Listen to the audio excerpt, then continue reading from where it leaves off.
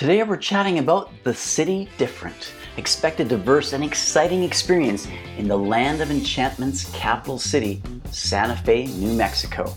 Welcome to Snowbirds and RV Travelers, the weekly show for RV enthusiasts where we talk about parks, activities, travel tips, trends, reviews, and the latest news affecting your RV experience.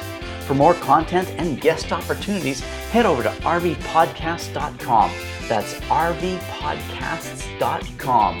Don't forget to tell all your friends that this show is completely free wherever you stream podcasts. Today's episode is courtesy Dennis Began.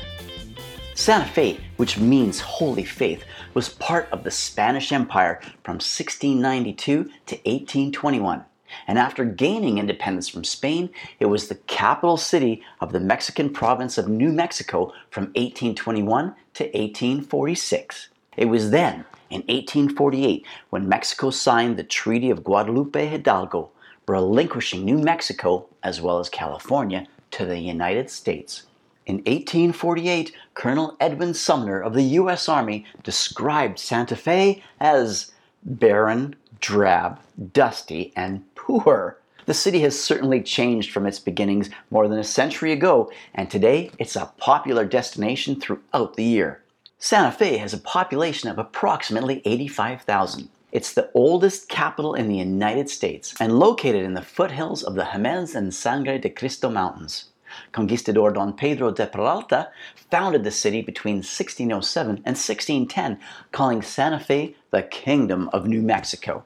Following the Spanish model, called the Laws of the Indies in 1542, Santa Fe had a walled presidio, a church, the governor's residence, and the Santa Fe Plaza, which today is a popular gathering place with restaurants, art galleries, fashionable boutiques, and vendors selling jewelry, pottery, and baskets. A National Historic Site, it's situated in the center of the city and attracts countless tourists all year.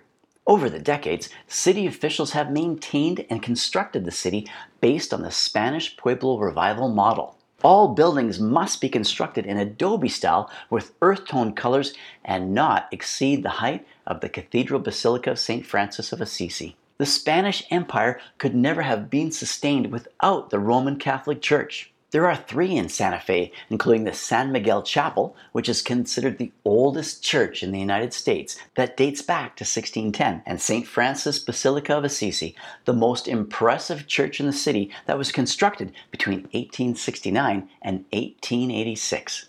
There's also the Loretto Chapel.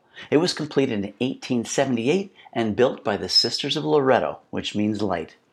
What makes it unique is the 7-meter spiral staircase that connects to a loft. Legend has it that a mysterious carpenter took 6 months to build the stairway and then disappeared without a trace.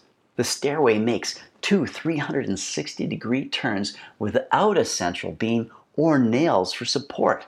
The tale of who designed it and built it remains a miracle or a mystery. Santa Fe is honored by UNESCO as a creative city on design, crafts, and folk art. The arts reflect the multicultural character of the city, which consists of Native American, Hispanic, and Anglo-American influences. There are 250 art galleries, with approximately 80 of them on Canyon Road, located about 1.6 kilometers southeast of the plaza.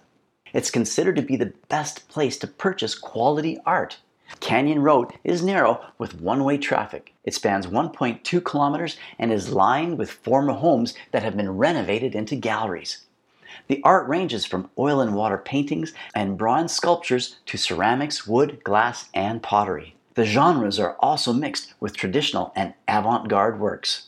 Between the plaza and Museum Hill are 14 major museums. In the plaza alone are the New Mexico History Museum, New Mexico Museum of Art, Institute of American Indian Arts, and the Santa Fe Children's Museum. The Georgia O'Keeffe Museum is very popular and showcases the artist's southwestern desert art.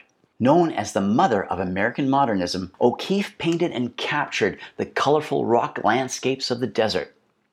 Across the city on Museum Hill are 4 more, including the Museum of Spanish Colonial Art, Museum of Indian Arts and Culture, Museum of International Folk Art, and the Wheelwright Museum of the American Indian.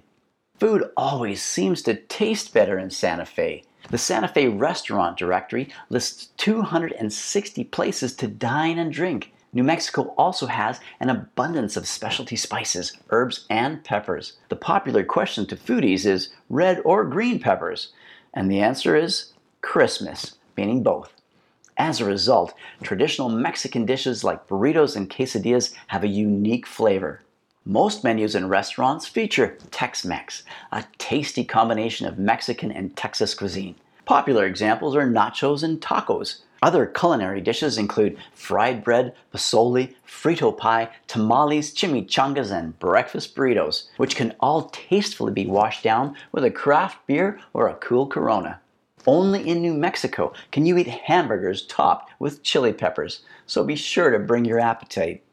The term roundhouse is usually associated with trains, but in New Mexico, it refers to the state legislature. Construction costs were $5 million and the building was completed in 1966. It has 4 floors with a 70-seat legislature and a 42-seat Senate. The ground floor features a rotunda with a skylight that resembles a Native American basket, and the top 2 floors house offices and committee rooms. The state legislature meets 30 days one year and 60 days the following year. What's surprising is that representatives are not paid and only receive a per diem when in session. Santa Fe is not short on places to explore. The Opera House, San Miguel Mission, Rail Yard Guadalupe District, the oldest house in the United States, and more than 40 festivals are all popular attractions. When visiting, there's a choice of 20 RV parks and campgrounds with Santa Fe KOA Journey, Santa Fe Skies RV Park, and Rancheros de Santa Fe being good choices. With outdoor activities like biking, hiking, golfing, river rafting, and fishing in the area's number of streams, rivers, and lakes, a trip to the Land of Enchantment's capital will be a well-rounded getaway that offers something for everyone. Thanks for listening to today's show. If you enjoyed it, share it with your friends. And if you'd like to hear more, please subscribe. For fun contests and picture submissions, check out our Instagram channel at Snowbirds RV Travelers.